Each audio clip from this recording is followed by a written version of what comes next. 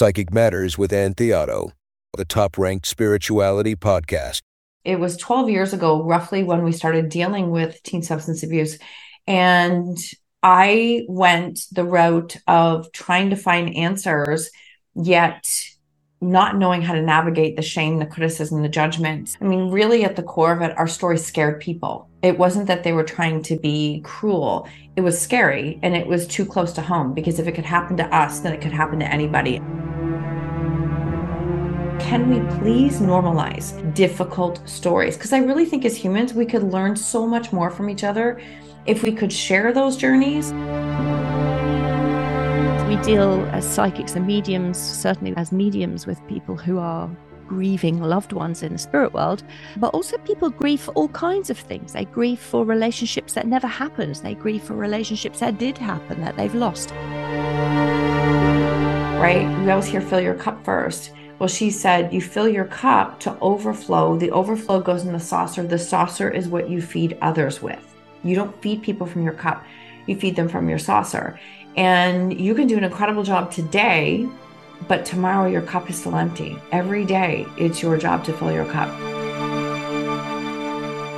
Before we get into this episode, I'd like to invite you to join this community to hear more interviews that will help you to understand the psychic mind, mediumship, communication, paranormal science, and how it all works. All I want you to do is click on the subscribe button.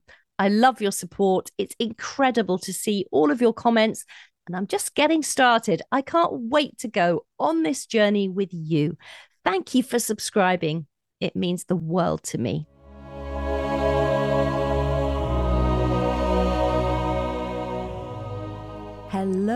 Hello. My name is Ann Theotto, and welcome to episode 102 of the Psychic Matters podcast. Well, what is this week's news from the Psychic Matters studio?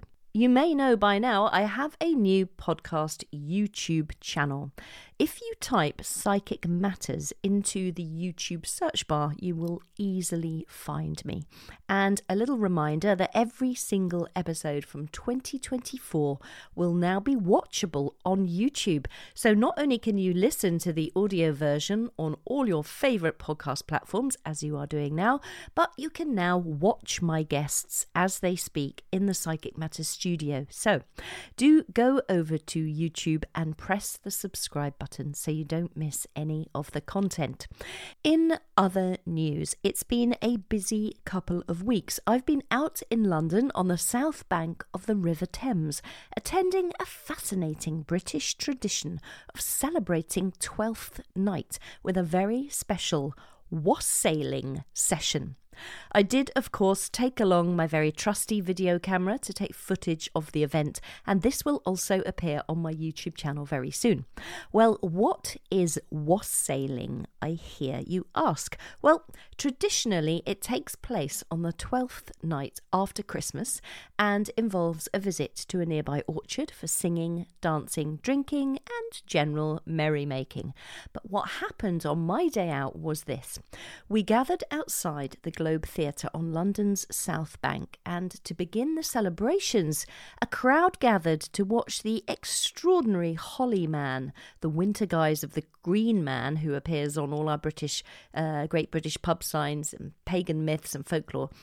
And the Holly Man is a super tall human being, by the way, and he was decked in this fantastic green garb and evergreen foliage, and he was piped over the River Thames alongside somebody else dressed up as the devil Beelzebub, and they were both accompanied by some amazing musicians dressed in spectacular medieval costume.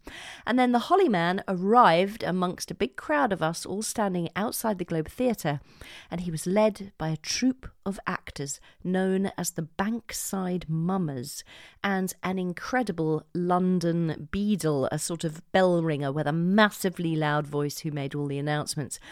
And the Holly Man then does something called bringing in the green, where he toasts or wassails the people, the River Thames and all who sail on her, and then the Globe Theatre, which is an old tradition, blessing the actors and encouraging good growth. The actors, or the mummers, then moved along, processed to the Bankside jetty, followed by the assembled crowd, and there they performed this traditional sort of freestyle, what they call St. George folk combat play, which featured some hilarious characters such as the turkey sniper, Clever Legs, the old Oss, and many other crazy characters all dressed in these spectacular colourful costumes. Honestly, it was a sight to behold, and the play is full of wild verse and boisterous action. It's sort of a time-honoured part of the season, and it's been recorded since the Crusades, would you believe? And one other thing, tiny little cakes were distributed to the crowd at the end of the play, and inside the cakes there is a bean and a pea hidden in two of them.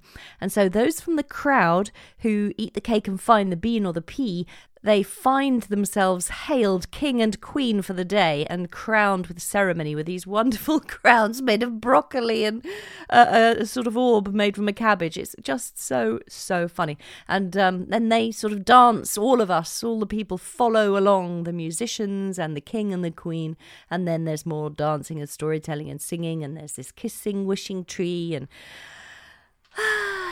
it's such a brilliant day. I love every minute of it. I always do. I've been going for years. It's absolutely wonderful. So I've recorded it just to give you a little bit of an idea of what wassailing is really, and the kind of things that go on in the world that are so fascinating. And I will be bringing that to the YouTube channel. So don't forget to subscribe, because you don't want to miss out on the wassailing video when it comes out. Wassail! And so to this week's exciting podcast. Get ready to immerse yourself, dear listener. I really hope you love listening to this episode as much as I have really enjoyed creating it for you. Today, I am honoured to be joined in the studio by Marsha Van Weinsberg, who is a prolific author, speaker, publisher, and master NLP trainer and practitioner. Marsha has dedicated the last 25 years of her life to the field of kinesiology and personal training, where she's not only transformed bodies, but also helps people make profound emotional changes in their lives. Her clients didn't just focus on physical fitness, they delved deep into their thoughts, beliefs, habits, and actions. But that is not all. Marsha has faced a unique set of challenges in the last few years, navigating through life-altering family crises with substance abuse affecting her two teenagers from a very young age. However, through this journey, she's learned invaluable lessons and discovered a reservoir of strength within herself. Marsha has faced financial and business setbacks. She's battled serious health issues and grappled with overwhelming feelings of frustration and isolation. And in the midst of it all, she made a bold decision to share her story and the lessons she's learned with the world. Today, we'll be diving deep into Marsha's journey of personal transformation and resilience and gleaning some of her expert knowledge in the field of NLP, neuro-linguistic programming. Welcome, Marsha. It's an absolute pleasure to have you on the show. Thank you so much for having me, Anne. I'm thrilled to have this conversation with you. It's great that you've made time. I know you're a busy lady. We really appreciate your time, Marsha. And of course, we know your journey is really remarkable, and I can't wait for our listeners to hear much more from you. So to start with, perhaps you could share a little bit about your personal background and what inspired you to focus on storytelling and empowerment in the work that you do? It's funny because if I really think back, I was the kid that loved true stories, sports stories, overcoming. A lot of my friends would be watching cartoons and I was watching stories of biographies. And I was always fascinated by people who overcame really difficult circumstances. So I think that was something that always did inspire me. And then I went into the field of kinesiology and I worked there for 27 years, literally, helping people to learn how to walk again, how to find their strength to overcome fear of movement, because fear is very powerful emotion. We know that. And that's what I spent my time doing. And then it really was it was 12 years ago, roughly, when we started dealing with teen substance abuse. And I went the route of trying to find answers, yet not knowing how to navigate the shame, the criticism, the judgment. I mean, really at the core of it, our story scared people. It wasn't that they were trying to be cruel. It was scary, and it was too close to home, because if it could happen to us, then it could happen to anybody, and nobody wants to believe things like that. And so during those years of navigating, what do I do with this? There was a lot of things that happened that led me into this space of wanting to share my story. And when I did that, I started to, very small groups, small stages, etc. But what was happening is I was finding so many people who would stop me and say, that's my story. I had it for like 20, 30, 40 years. I've never told a soul. And I was blown away by the amount of people that my story connected to. And let me just paraphrase that for a second. They didn't even have to walk my story. They also recognize the emotions and the experiences and the feelings. But we don't have to walk somebody's exact story in order to understand where they are and what they're walking through. And so through that process, I started to get really fascinated by stories. I came back and circled around again. And it was like, all right, well, if this is what we're walking through, how do I find my way through? And I couldn't find a lot of resources available. I couldn't find a lot of people talking about difficult stories. And through the process, I ended up deciding to write my own book called When She Stopped Asking Why. And during that time, I had the download of, I think I want to start a podcast, because I felt so compelled to, can we please normalize difficult stories? Because I really think as humans, we could learn so much more from each other if we could share those journeys and learn how to share those journeys. And through the process, especially over the last few years, I mean, this is what I do full time now. I have had so many people reach out and say, but how do you share a difficult story? They're like wanting to learn how. I believe there's a way, no matter what the story. And so I think we're all connected by stories. I think we're all connected. We're far more connected and alike than what we think we are. And we're walking through a lot of challenges, trauma, experiences, and we could actually learn a lot from each other as opposed to hiding in those stories. Yeah, I mean, that's really makes me think very deeply, actually, about the stories that I hold within myself. And perhaps we're in a society where we are expected to get on with things. We're expected not to cry or weep. We're expected to cope.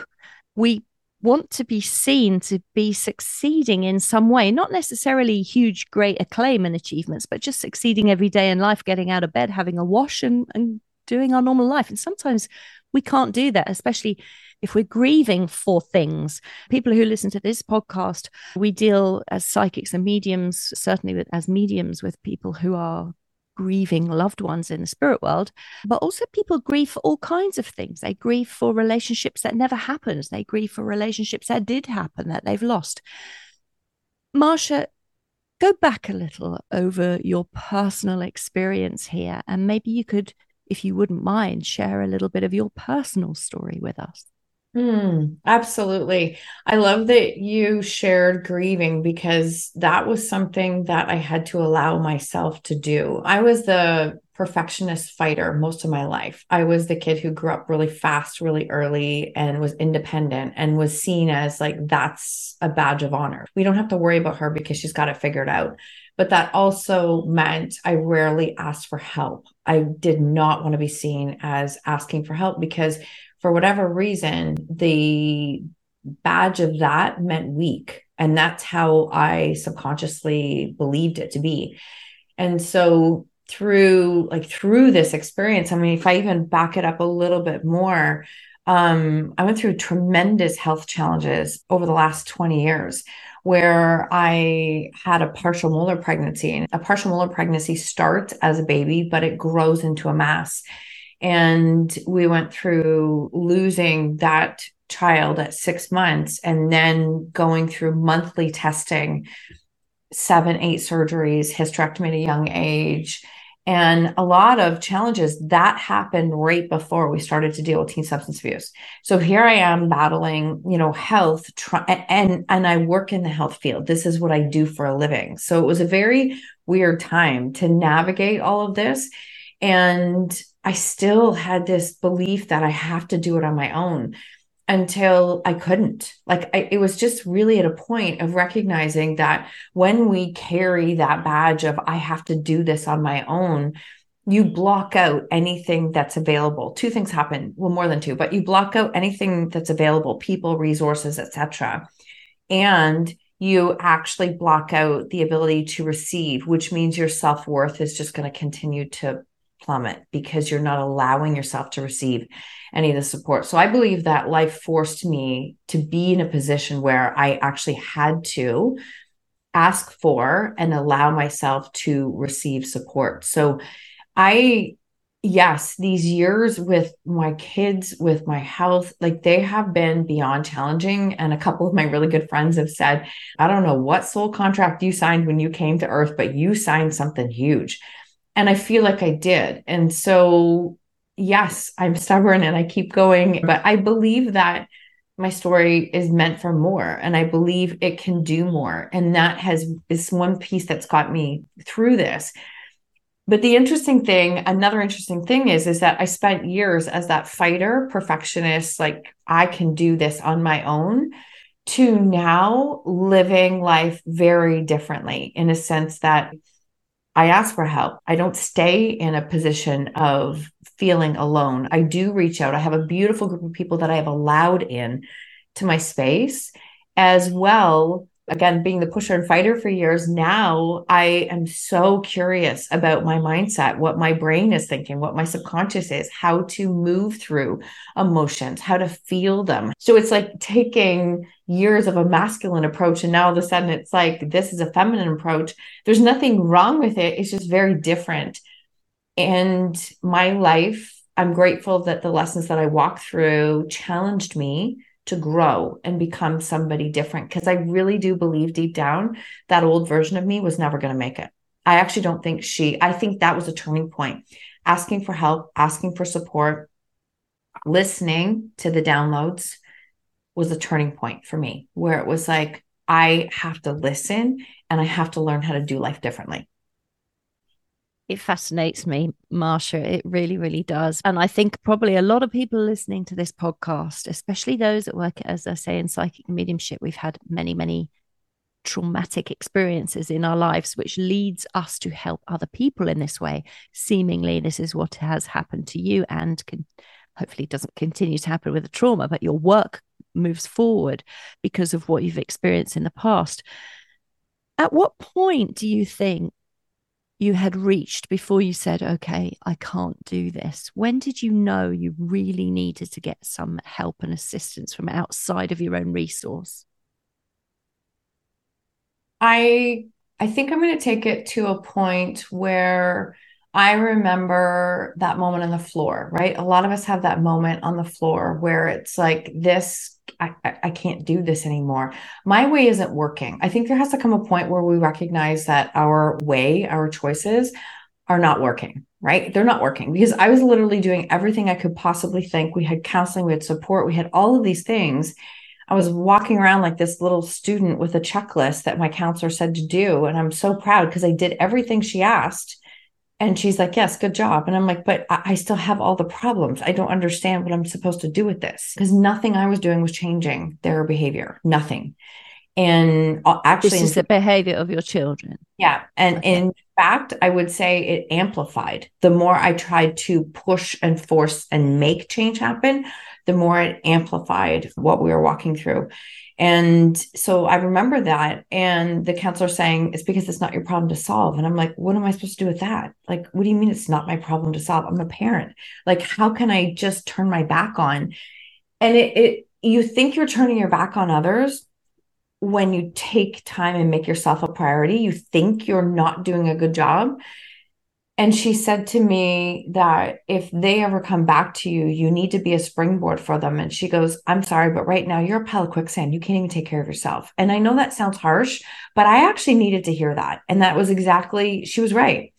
And so that, coupled with the moment where life was literally blowing up, I collapsed on the floor and cried like I've never cried, right? That primal scream cry.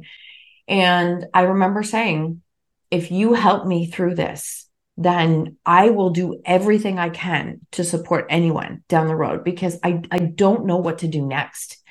And I heard a voice as clear as could be, and it said, stop. And I'm like, stop what? Like, and it wasn't my voice. Stop what you're doing. And I'm like, stop what? Like, I don't understand. And it was that I had to stop trying to fix, manage, control everyone else around me. And I had to take that energy and put it back on myself. And I had to let go to what was going to happen next. Very scary moment, but at the same time, crystal clear, so crystal clear that it was time for me to make myself a priority and listen to what I needed to give myself a fighting chance. Like, I didn't have a fighting chance in the position that I was in. And it's so interesting because when you're in this kind of, I'm going to say it, a codependent relationship, because that's literally what it was. When you're in that kind of codependent relationship and all of a sudden you cut the ties and you take care of yourself, it really will disrupt the world. Like, it disrupts your inner world, because people are like, why is she not responding? Why is she acting? Why is she not acting? Why is she doing that? And you have to be so clear that, like, I'm doing this for me. I am doing this for me. And that's literally where a lot of my languaging started, even though I didn't understand what NLP was at the time. That came years later. It was like, I have to change my words and my language and how I'm speaking to myself. And I have to stop saying I'm stuck. No wonder I feel stuck. It's the only word I ever said is I'm stuck. And so I had to stop saying those words. And the other things I had to really do is be aware that how many times was I owning someone else's choices and not owning my own, right? We sit in this blame situation of, when they change, my life will change. And ultimately what you're doing is giving all of your power away, and you're not helping them, and you're also not helping yourself. And so when I started to really put language and reframing and pattern interrupt into my day, I was blown away at how I never put any attention back on myself. And I only put like 100%. It was actually easier to spend it on everyone else than it was to put it back on myself. That was uncomfortable. But I had to learn how to do that. And when I found myself, I'm like, on my choices, oh, wait, that's not my choice. That's not I'm like, oh my God, what am I doing that's actually my choice? And that's where the words came from. Literally, my whole languaging of what I say is like owning your choices. That's where some of those changes started to really come from. So when you say you put the attention back on yourself, what did that look like? Can you give me some concrete examples, perhaps, of what you were doing and then how you changed it? Absolutely. So during that time, I spent a lot of time listening to Tony Robbins. And for me, he was instrumentally helpful at that time, because I didn't understand the word state. And when I really started to understand the word state is like literally your energy that you're bringing out into the world. Like, that's what that comes from. I didn't have any energy. I didn't have any state. I was like I just like a pillow. I had nothing. And so I was like, okay, well, what can shift my state? What helps me to shift my state? And so for me, it was the simplest little things. It was podcasts, YouTube videos, books, audiobooks. It was time walking with my dog. It was being outside. It was exercising. It was yoga. It was nutrition, starting to move again, starting to fuel myself, trying to make sleep a priority, which, I mean, if you live through something like that, I don't know if we slept for 3 years, to be completely honest, because you don't have problems from 9 to 5, right? You don't, you have problems from 5 to 9. And so it was very, very chaotic. And so it was those little things. But what I really started to notice, it's like, okay, when is my state dipping? The second my state dipped, it's like, okay, back into a podcast, back into a YouTube. It was very external to put it back on myself to help me to shift it. And I say external because I needed external resources to help me, because I didn't have it within me. And so those things had to come in. And then when I started to feel like, I'm like, okay, I feel better. And then all of a sudden it's like, I'm responding differently to chaos in my life. And I would almost take inventory. Oh, that was interesting. Because analogy that my counselor used, and I still use it all the time, is that you can either throw fire or sand onto an argument. Well, I was great at throwing fire, reacting to everything around me. But what happens when you react is you don't change the problem and you deplete yourself. And so as I started to build up my reserves, my energy started to improve. I was responding differently. Then all of a sudden it's like, oh, now it's not taking so much out of me. Like, you have to build these reserves up. When you're bone dry, you have to build them up. And if I can just share one thing on self-care, like, those are some of the tools that I did early without even understanding brain subconscious reprogramming. But one of the things that I heard Lisa Nichols say probably almost a decade ago, and it was life-changing for me, is the cup and the saucer. We always hear fill your cup first. Well, she said, you fill your cup to overflow. The overflow goes in the saucer. The saucer is what you feed others with. You don't feed people from your cup. You feed them from your saucer. And you can do an incredible job today, but tomorrow your cup is still empty. Every day it's your job to fill your cup. And so I would even sit in this space of ownership. Okay, that's not my choice. Wait, what have I done to fill my cup today? I'm like, oh yeah, I've done nothing. No wonder I'm feeling this way. So that was just this constant inventory, rechecking in with myself, just to give myself a fighting chance. It wasn't about, oh, I hope I thrive. No, how can I make it through today? How do I make it through today so that I can do the next day and the next day and the next day? And I think that in a way, that's a blessing that I had to go micro into days as opposed to thinking big picture. Because people would say, what are you going to do for Christmas? Or what are you going to do next month for whatever? Today's Tuesday. We're literally just doing Tuesday today. I don't know. I don't even think that far ahead. I think that's a blessing that I had to think and learn that way. So those are some of the things that I had to do. But then recognizing that every day that cup, it's empty again. No matter how good of a job I did yesterday, the cup is still empty again. And it's my cup. It's not anyone else's cup. So it's my responsibility to fill it. Love that analogy, the cup and saucer. It's brilliant. It stayed with me for a decade. It's so good. It's really brilliant.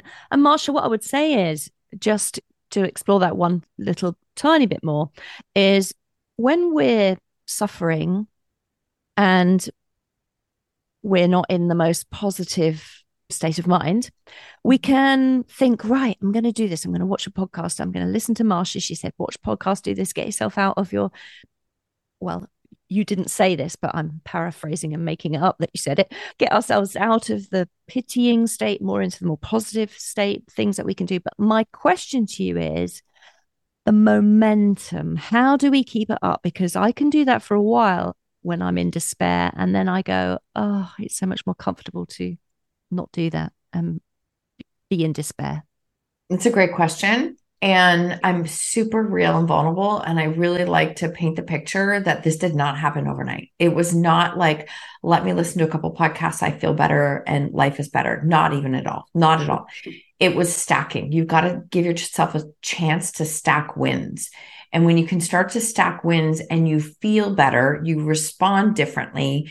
I think what also happens then is that your self-worth and value start to increase. And when that happens, it's like, okay, I know how this feels. I like this feeling. How do I get back to this feeling? And that meant that many days I didn't do it right. And I would stop and go, what is wrong with me today? Why am I behaving this way? Why? I'm like, wait a minute. What have I done for myself today? Oh, nothing, absolutely nothing. And here I am again, back into the position. So understanding how our subconscious mind works, if I can just share one little bit on this, I think it's really important. Our conscious mind is responsible for 5% of our thoughts, our beliefs, our actions, and what we're doing. The conscious mind is the one that puts the vision board up and makes the plan to work out, to do the things. We need the conscious mind. There's nothing wrong with that. But subconsciously, that's where we hold all of these pieces of ourselves, all of our limiting beliefs. 95% of what we hold is from that space. And so the reason that that's important is that our subconscious mind always wants to keep us safe. And safety might mean don't do anything. That's really what it might be, is it's not doing anything or moving forward. Keep us safe, keep us in a space, keep us small, because then we don't have to be hurt or we don't have to deal with it.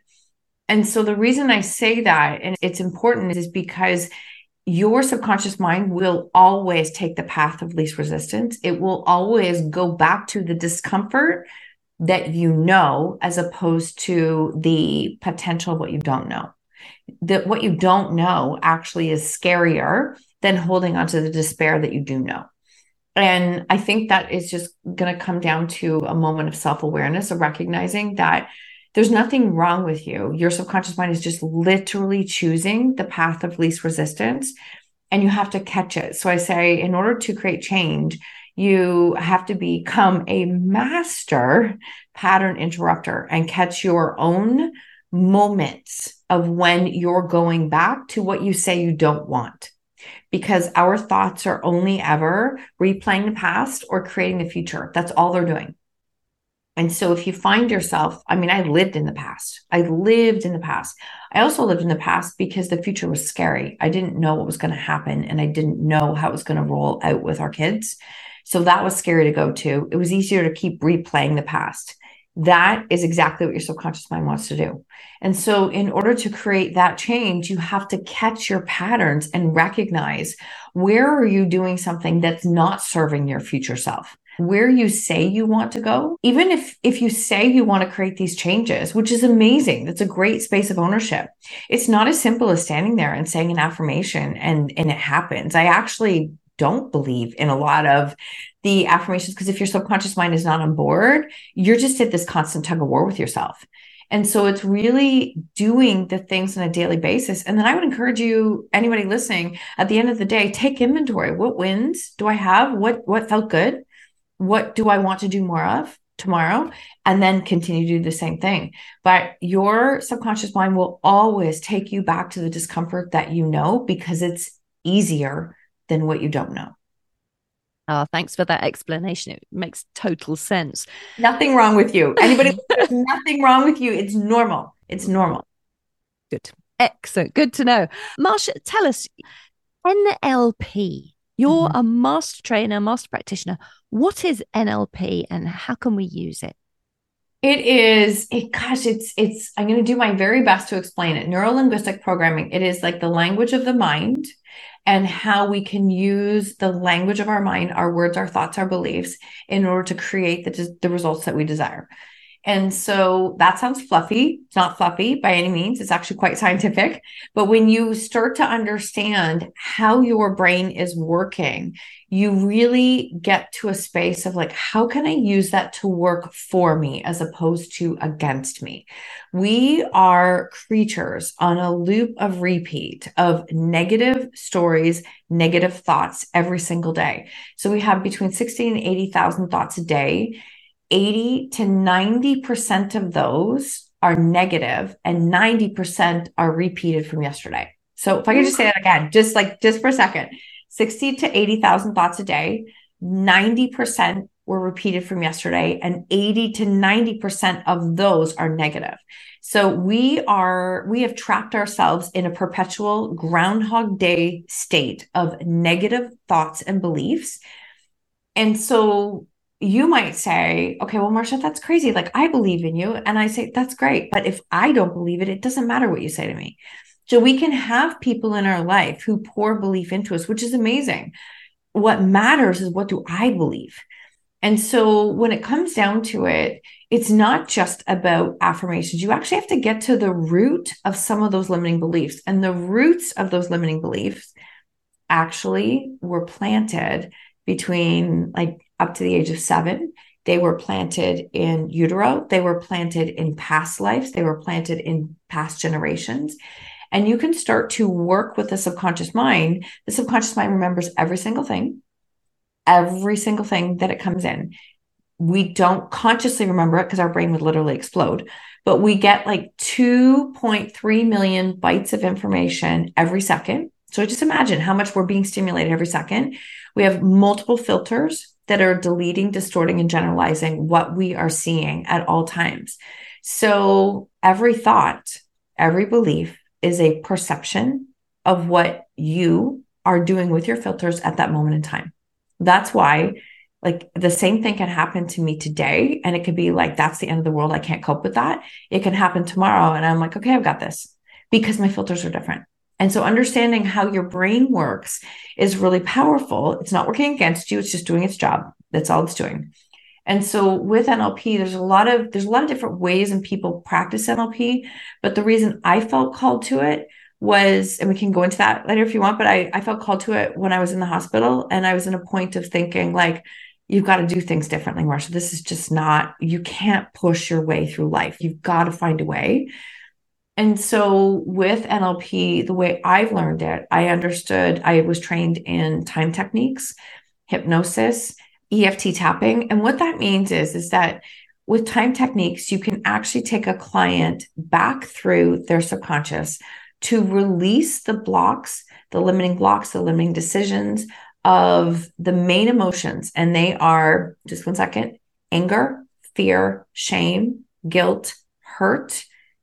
And there's one more I'm missing. And I'm missing one. So what you do is you go through those and you learn how to release them, and you're able to take a lens and see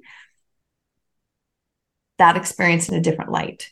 And now you can apply those lessons to what you have walked through. Then it comes with subconscious reprogramming. That's when hypnosis come into place. That's when tapping come into place. That's when we can start to use the tools to program our mind for where we want to go, not where we've been. As humans, we resent the parts of ourselves that we feel have not been successful, that have not done what we want to do, the parts that we hold on to shame. And I have believed for a very long time that we have to learn how to love and stop resisting all of those parts of ourselves because they've made us who we are. NLP has allowed me to incorporate tools to stop resisting those parts of ourselves and see that it has actually shaped us into who we are today. So it's a long explanation, but I hope that gives some insight, because we hold on to so much that's not serving us. We think there's something wrong with us because we're not achieving the success that we want. And it really comes down to understanding how your brain works. And it's just doing its job. It's not because there's anything wrong with you. How do you reprogram, Marsha, then? A ton of repetition, a ton. I do not want to skip over that part. And thank you so much for that question, because I probably now, I listen to a hypnosis probably once a day. I listen to subliminals. Subliminals are where you have a message underneath of music, for example. I will work 1 to 2 hours a day. My subconscious is hearing the message. EFT tapping is another way it's like having full body acupuncture to help to get your body and brain in alignment with where you're going. And it takes a tremendous amount of repetition. And I do those things every day. And there's some days I do even more than that. But that's because it's easier for me to go back into my old patterns than it is to continue to move forward. There comes a point in time, it is getting much easier than it used to be. But somebody said to me, do I actually have to do these things every single day? And I'm like, well, do you think every day? Let me go back to the 60 to 80,000 thoughts a day you have, right? 80 to 90% of them are repeated and 90% are negative. You are in a lifetime journey. I don't want to call it a battle, but it is essentially journey of you against you. And you get to decide how you're going to navigate that and show up in life. So I just want you to know it's a very normal process, but it takes and requires a tremendous amount of repetition. In the beginning, when I was trying to change my words from stop saying stuck, I had to, for an hour, I actually would write it down. How many times did I say it? It didn't take long before I was at 50 ticks. And I'm like, okay, this is crazy. This is crazy. Look at how much I'm saying this. No wonder I feel this way. So you do have to consciously see what you're doing and be willing to look at it. And here's a really big piece. You have to be able to do that without shaming yourself. Because the second you shame yourself, you're not moving forward. You're going to stay exactly where you are. So I started to almost make a sense of humor with it. It's like, wow, here we are again, Marsha. We're obviously doing this again. So it's like or the Mel Robbins used an example of naming that voice as somebody else. So sorry for any Sallys out there, but you can say, Sally, okay, I hear you. I'm good. I don't need you right now, because you want to recognize it's a different identity, right? It's a different identity. It's a part of you that existed for a long time, but you don't need it now. And so making these changes, identity level is the way to create change in your life. As humans, we tend to focus on the environment, making, putting our clothes out, setting the schedule with the gym. Like those are actions and those are behaviors, which are great. But creating long lasting change is how can you show up as that person, not a fake it till you make it, but what would she do? And so sometimes I literally have to stop and I'm like, what would the highest version of myself do today in this moment? And I'm like, okay, she would do not what I'm doing right now. She would do something different. So how can I continue to show up as that person in that energy, making those decisions? That's how we create lasting change. I love that. My higher self pictures up. What is she going to do? That's so empowering. It's brilliant. Right. But see, this is the thing. It's the opposite of shame. Yeah. I can shame myself at any time. I was really good at it for a long time, but choosing the opposite is how you create that. It's like, what is my higher self doing? And I think that, if we really, I believe in a higher self. I believe my higher self has had my back this whole time. And I think that that's one part of it, is recognizing that I am being guided and I am being supported and I'm allowing myself to have that support. The other thing, if it's okay if I can share this, that I think is really important, I've learned with NLP, is some inner child healing, right? Some really going into some spaces of what I've been holding on to, what I've been judging myself.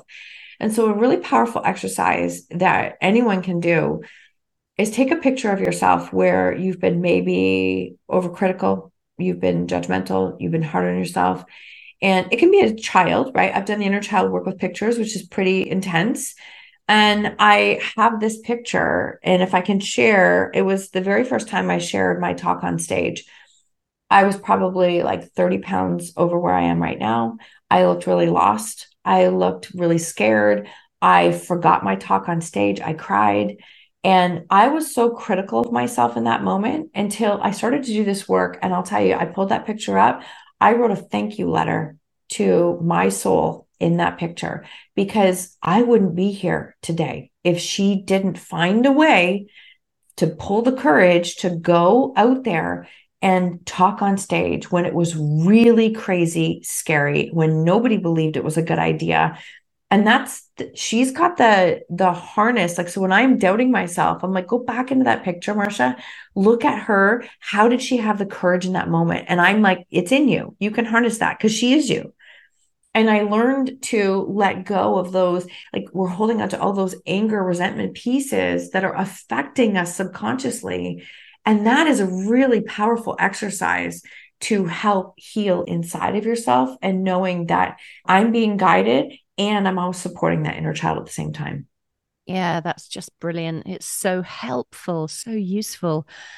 You mentioned as well the tapping, the EFT tapping. Can you explain a little bit about what that is and how that helps? Absolutely. I love EFT tapping. EFT tapping is where we tap on 8 different meridian points. So if you're listening, you're like not here, but it's above the eye, it's the side of the eye, it's under the eye, it's under the nose, chin, collarbone, under the opposite arm, and then 2 hands on the head. And what happens is that how I teach it is that you create a script for something that you want to create, like something you want to do in your life. And you go through this script. It's like, I want to create, let me just throw an example. Like, say that I want to create more abundance in my life, because everybody always loves the word abundance. And so I want to create that. But what I start with is the languaging in the script is that, who am I to? Like, this is ridiculous. I can't do it, etc. And I say all of the thoughts that I'm thinking in my head, because I say them out loud. You keep thoughts in your body, they actually have way more power and they're toxic. You say them and they lose their power. So I start speaking the words that I'm thinking, that it's not possible for me. And as I tap through them, I keep saying it. And then about halfway through, I start to shift the language. And it's like, well, I have this in my life. Like, this is where there's been some abundance. This is where there's been some growth. Oh, wait, I actually am deserving of this. And that's a short example of it. But what happens as you do that tapping, you are now, it's like almost like a rewiring happens. And your brain is like, you're right, it is possible for me. I can do this. I can create this. And you hear those words, but energetically, you actually feel like you've had full body acupuncture. You feel this tingling, you feel this energy. And it's like all of a sudden now your subconscious mind is on board and says, you're right, we can. You're absolutely right that we can. And so that's why I think these tools are very important, because they create change in the body, like in our physical body. So our subconscious mind is not our brain. It's actually our body. We store our emotions in our body. And when you are holding on to those emotions for a long time, it's amazing what can happen when you learn how to release them. So I'm working right now with a number of authors and sharing a vulnerable story. I took them through a vulnerability exercise last week. We did tapping on shame. I watched every single one of them. And I just want to share this so that people can see and understand what it does to your body. They had to share one vulnerable story. They then got to receive support from the group. And then I asked them to share what did they receive in the process. And every single person had a visceral reaction, trying to let go of something that was vulnerable to them that they had been holding on to. And so the reason I say that is it's like you think you're holding up to it in your brain. You're not. Your body is this storing all of this emotional challenge. And so EFT is a great way to release that energy. And when you can release that energy, you're now giving your nervous system a chance to be able to grow into the person who can create this change, who can hold what you're here to create. Because if your nervous system does not believe that you can do this and it's not on board for you creating this, you're going to self-sabotage every single time. And that's what happens, right? People will say, I'm on a goal of $1,000 a month in sales.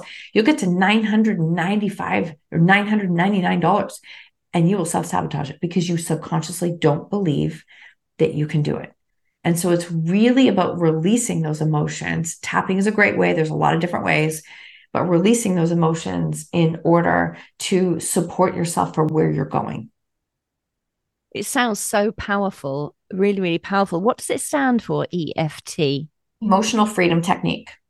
Thank you. Yeah, and then the points that you have been showing here by the side of the eye, under the eye, the lip, under the nose. What are those points and why are they specifically used? Oh, and that's such a great question. And I have to pull up my notes to see exactly what all of each one has a point. Like each one has a reason. And I honestly cannot remember right at this moment. But it really is like, this is where we hold a tremendous amount of our emotions, is in these 8 spots, right? In these 8 spots is where we're holding.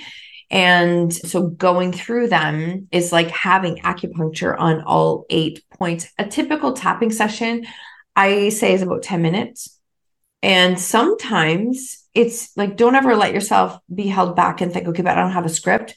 You don't need a script. You just start talking about what is it that you're saying to yourself, the words you're saying to yourself, and then allowing yourself to shift that into the language of where you're going. Because remember, I cannot say it enough. Our thoughts are only ever replaying the past or creating the future.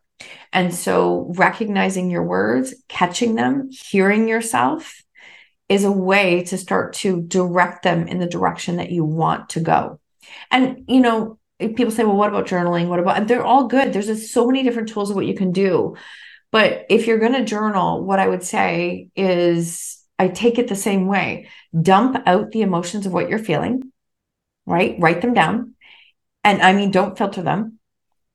Give yourself about a paragraph. Take a look at the words on the page and ask yourself, is that true? Like, is that true? Am I actually that person? Am I actually not that deserving? Am I actually, and if it's like, no, that's not true at all. Okay, great. So we've got the garbage out. Let's get the garbage out of our system, because toxic words in our body, they have tremendous power. You put them out into paper, they lose their power. And so you start to do that. Now, when you're going to journal, write, as I call it scripting, as if it's already done. So as if it's already done. And I do one for the end of every month. I do one for every quarter, and I do one for the year. Does it always turn out exactly as I write? No, but sometimes it's pretty close. And what I do is I script it as my higher self. My higher self is, you know what? She's making time for herself every day. She's prioritizing sleep. She's prioritizing the things that support her. And I write it in present tense as though it's already done.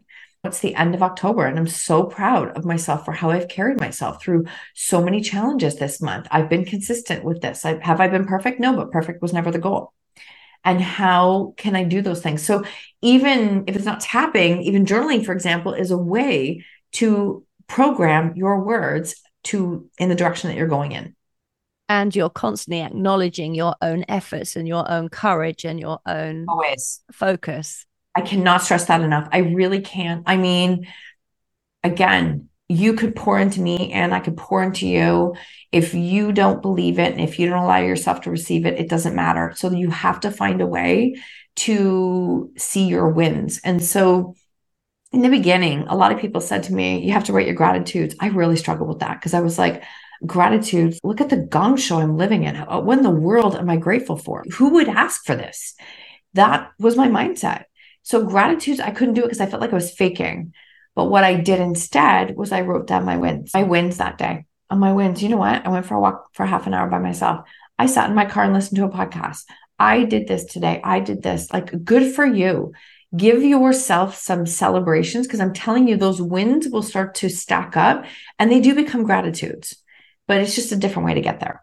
Yeah, that's really nice. I really like that, actually. That's really good. And I love the fact that they don't be false about it. You want to be really, really true, focused about this. It has to be true. Yeah, I love that. And of course, your wins are many, Marsha. You've got so many things that you've done and achieved. You've got 2 podcasts. Have you published 6 books? Have I got that correct? 7 books. Exactly. Loads of books. Tell us a little bit. What are you working on? What you've written this wonderful book called Why She Stopped Asking Why. Tell us perhaps a little bit about that and where people can find that. Absolutely. So When She Stopped Asking Why was a title that came to me, again, going back to intuition. I decided to write my book in 2016. And I always say, be very careful who you share your ideas with, because if you're not solidified on what you're doing, you're going to get the opinions of other people, and that might not be what you need at the time. So many people thought it was a terrible idea for me to write a book. And I just was like, no, I really believe that I'm supposed to do this. And intuition, strong, clear. And I sat down. So I started writing and I wanted to share my journey. The intention was, how can I support somebody who has never even walked my path? That was my intention all along.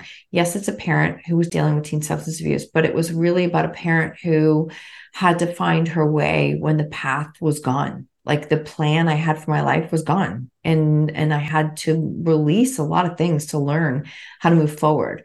And so that was where the book came from. But all of the key points of writing, the title, the intro, the exit, the forward, the dedication, all came from quiet times and downloads. That was when I started to really become even more in tune with my intuition. And I went to my publisher and I said, When She Stopped Asking Why, she goes, no, it's way too long of a title. I'm like, nope, I like it. And that's what we're doing. And the reason is because that's when my life changed, when I stopped asking why. The why was killing me. And when you are standing in a space of replaying the past and asking why, that's a victim mindset. And I know it well. I spent many years there, but no change ever comes from victim mindset. None. And instead, the what, when I would catch myself saying why, like, why only matters if I'm moving towards a goal. Instead, I'd be like, okay, the why doesn't matter. It's what. Like, what can you do right now? What is an action word? And I'd ask myself questions, Marsha, what can you do right now? Well, you can listen to podcasts, you can move, you can do these things. And that was a transformational time for me. So that is the book. And then again, over the last couple of years, it's just been helping people, reaching out, who say, can you help me share a difficult, vulnerable story? Some of the stories I've had on the podcast have been everything. They're not light. They're not light at all. And that lights me up. I love having people share vulnerable stories because I know they're helping so many other people. Our stories reach far further than we could ever imagine. And so the podcast has grown like crazy. Last year, we released another collaborative book called Every Body Holds a Story. And that's actually based on our podcast, our second podcast. That book came to be in 2020 when I lost my job. Quick story, but I lost my job. I was in the hospital having a fairly emergency back surgery during the pandemic, almost died twice, and had a moment where I saw myself in bed. And I remember saying, this is not how it ends. Stop you need to fight. And it was clear as could be.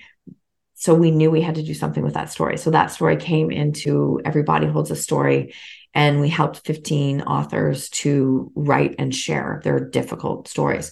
And so now it's literally what I'm doing is I run a mastermind called Write Your Damn Book, where I'm helping people to learn how to share vulnerable stories. They're all very vulnerable, like crazy powerful stories.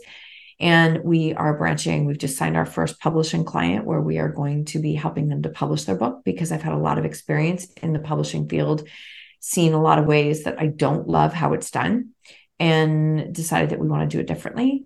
And then I created a coaching certification called Outspoken, because why not Outspoken? That's what I was told for my whole life. But the coaching certification is the NLP certification. And I take those tools and bring them into writing your book too, because we are conditioned to believe that we just need more strategy for everything. And strategy, going back to conscious mind, is literally only 5 to 10% of what you can do and create. You can buy all the programs, do all the things with strategy. If you don't believe that you are worthy of it or that you can create it yourself, you can never out hustle or outwork a limiting belief. So the NLP tools come into everything that I do, because I've learned firsthand how powerful they are. It's just brilliant. It's so brilliant. Your podcast has done so well. Your podcast is called Own Your Choices, Own Your Life. And I know it's in the top 2% of the most popular shows out there across the globe. Out of 3.25 million podcasts, I think, are out there now. So to be in the top 2% is fantastic. Yeah, huge congratulations to you for that. If people want to look you up, Marsha, perhaps book a session with you, coaching session, etc., how do they find you? I've made it very easy because my last name is long. So it's Marsha Van W. Everywhere you go, it's Marsha Van W. If you start typing my name in Google, it'll all come up there. There's not a lot of Marsha Van Weinsbergs, which is great, actually. But that's how you find it. And that's my website. And I'm active on social media. So it's an easy way to connect. Or if you're not sure, just start listening to podcasts. You'll hear a little bit more about what I'm about and what I feel I know I'm here to do. I think it's beautiful. I think something that's really stuck with me there as you were talking about the book and how you wanted to do it your way because you didn't like the way other people had done it. I think that's something really to be treasured, because if you do have such a sensitive story that you want to share, you want to make sure you're sharing it with someone who's going to treat that story with the greatest of respect. That's such a good point. I think the one thing I am known for, and I learned the hard way, is that you have to find a way to share a vulnerable story and leave everyone in integrity. That was very important to me to learn how to do, is how to leave them in integrity. And I've always done that with my kids. Like my boys are my best teachers. There's no question, but it's leaving everyone in integrity, because if you don't leave others in integrity, it actually doesn't reflect on them and it reflects on you. And it doesn't leave the message that I don't believe that's what people want to do.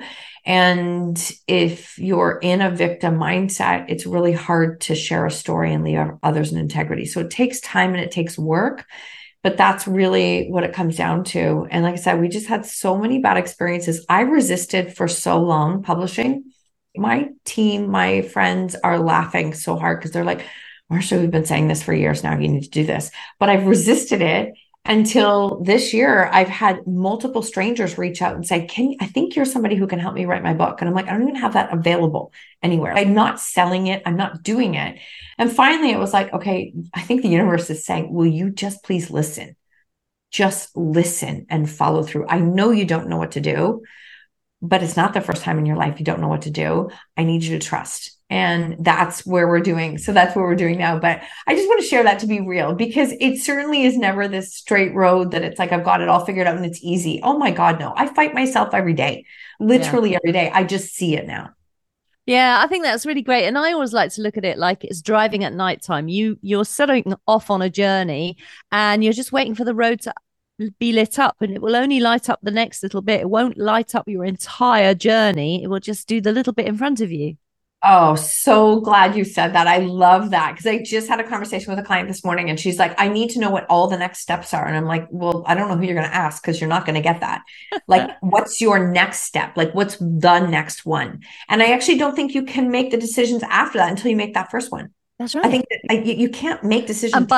That's right. And I think by making that first step, you make things happen because you've taken that first step, and that's the factor that makes the other things fall into place. Oh, I love that you said, I couldn't agree more. I often say we are so funny as humans. We're walking in this hallway where there's all these closed doors, and we're trying to figure out like, what's the perfect door to open? And we stand there. Some people stand in the hallway for their whole life and never open a door. And it's like, what's the perfect door? And it's like, there's crap behind every single door. Like, no matter what decision you make, there's going to be challenges, but there's also going to be beautiful things, beautiful people. And I don't know where I would be without, actually, I'm not sure again, I would be here. The people who are in my life now, because of some of those first steps, because of being vulnerable, because of allowing myself to connect with others, it's been life-changing, like life-changing for me. So I know it's possible.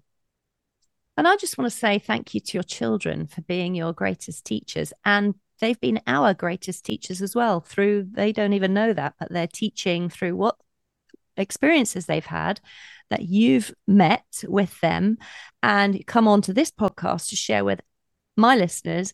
Everyone's learning from them. So I just want to say thank you. And I hope that things are really good now for your family. You know what? Thank you so much for saying that. That is so beautiful. I guess I never looked at it that way. Yes, we definitely have learned and grown. I can say by doing this work and sharing, it allowed me to heal, let go of resentment, to love them for who they were, let them learn in life. And we actually just had this conversation the other day with our one son. And like, if I could go back 10 years, I never in a million years would have expected that we could be sitting and having an open conversation, very real and raw, and supporting them in where they're at and what they're doing. And I think that's a blessing. That's a massive blessing, because I have a better relationship with them now than I ever did. So again, another lesson, we have to do the work on ourselves first so that we can bring that best version self. I will never take credit for the changes that they've made in their life, because they've done that. Like, it's important to me that they get to own that. It's not my win. I think that's a big mistake a lot of parents make. And I'm sorry if that triggers anyone, but we get this badge of honor that I did a good job. And I think it's really important that we let them take their wins and their, I don't even like failures or losses or mistakes. It's just both sides, right? Let them take that. But in doing so, like, you're letting them grow up and being able to figure life out on their own when they hit challenges. Because, they're going to. Yeah, that's really beautiful. God bless them and God bless you. Marsha Van Weinsberg, thank you so much for joining us here today. It's been brilliant talking to you. Thank you so much for having me, Anne. I love this conversation. I know that you will join me in extending our heartfelt gratitude to Marsha Van Weinsberg for sharing her remarkable journey and insights with us. I hope you have found inspiration in Marsha's story of empowerment, resilience, and the profound wisdom woven into life's intricate tapestry. Remember that the lessons covered in this episode are not just for today, but they are enduring guides for our own transformative journeys. Do join me again soon for more captivating conversations that illuminate the pathways to personal growth and empowerment. Until then, may you continue to navigate life's complexities with courage and strength and the resilience that lies within each of you. Thank you for being part of our podcast community. If you'd like to connect with Marsha or find out more about her work, be sure to check out the links in the show notes, which include a full transcript. Don't forget to subscribe to the new YouTube channel so you can watch this episode too. My name is Anne Teato, and thank you for listening to Psychic Matters.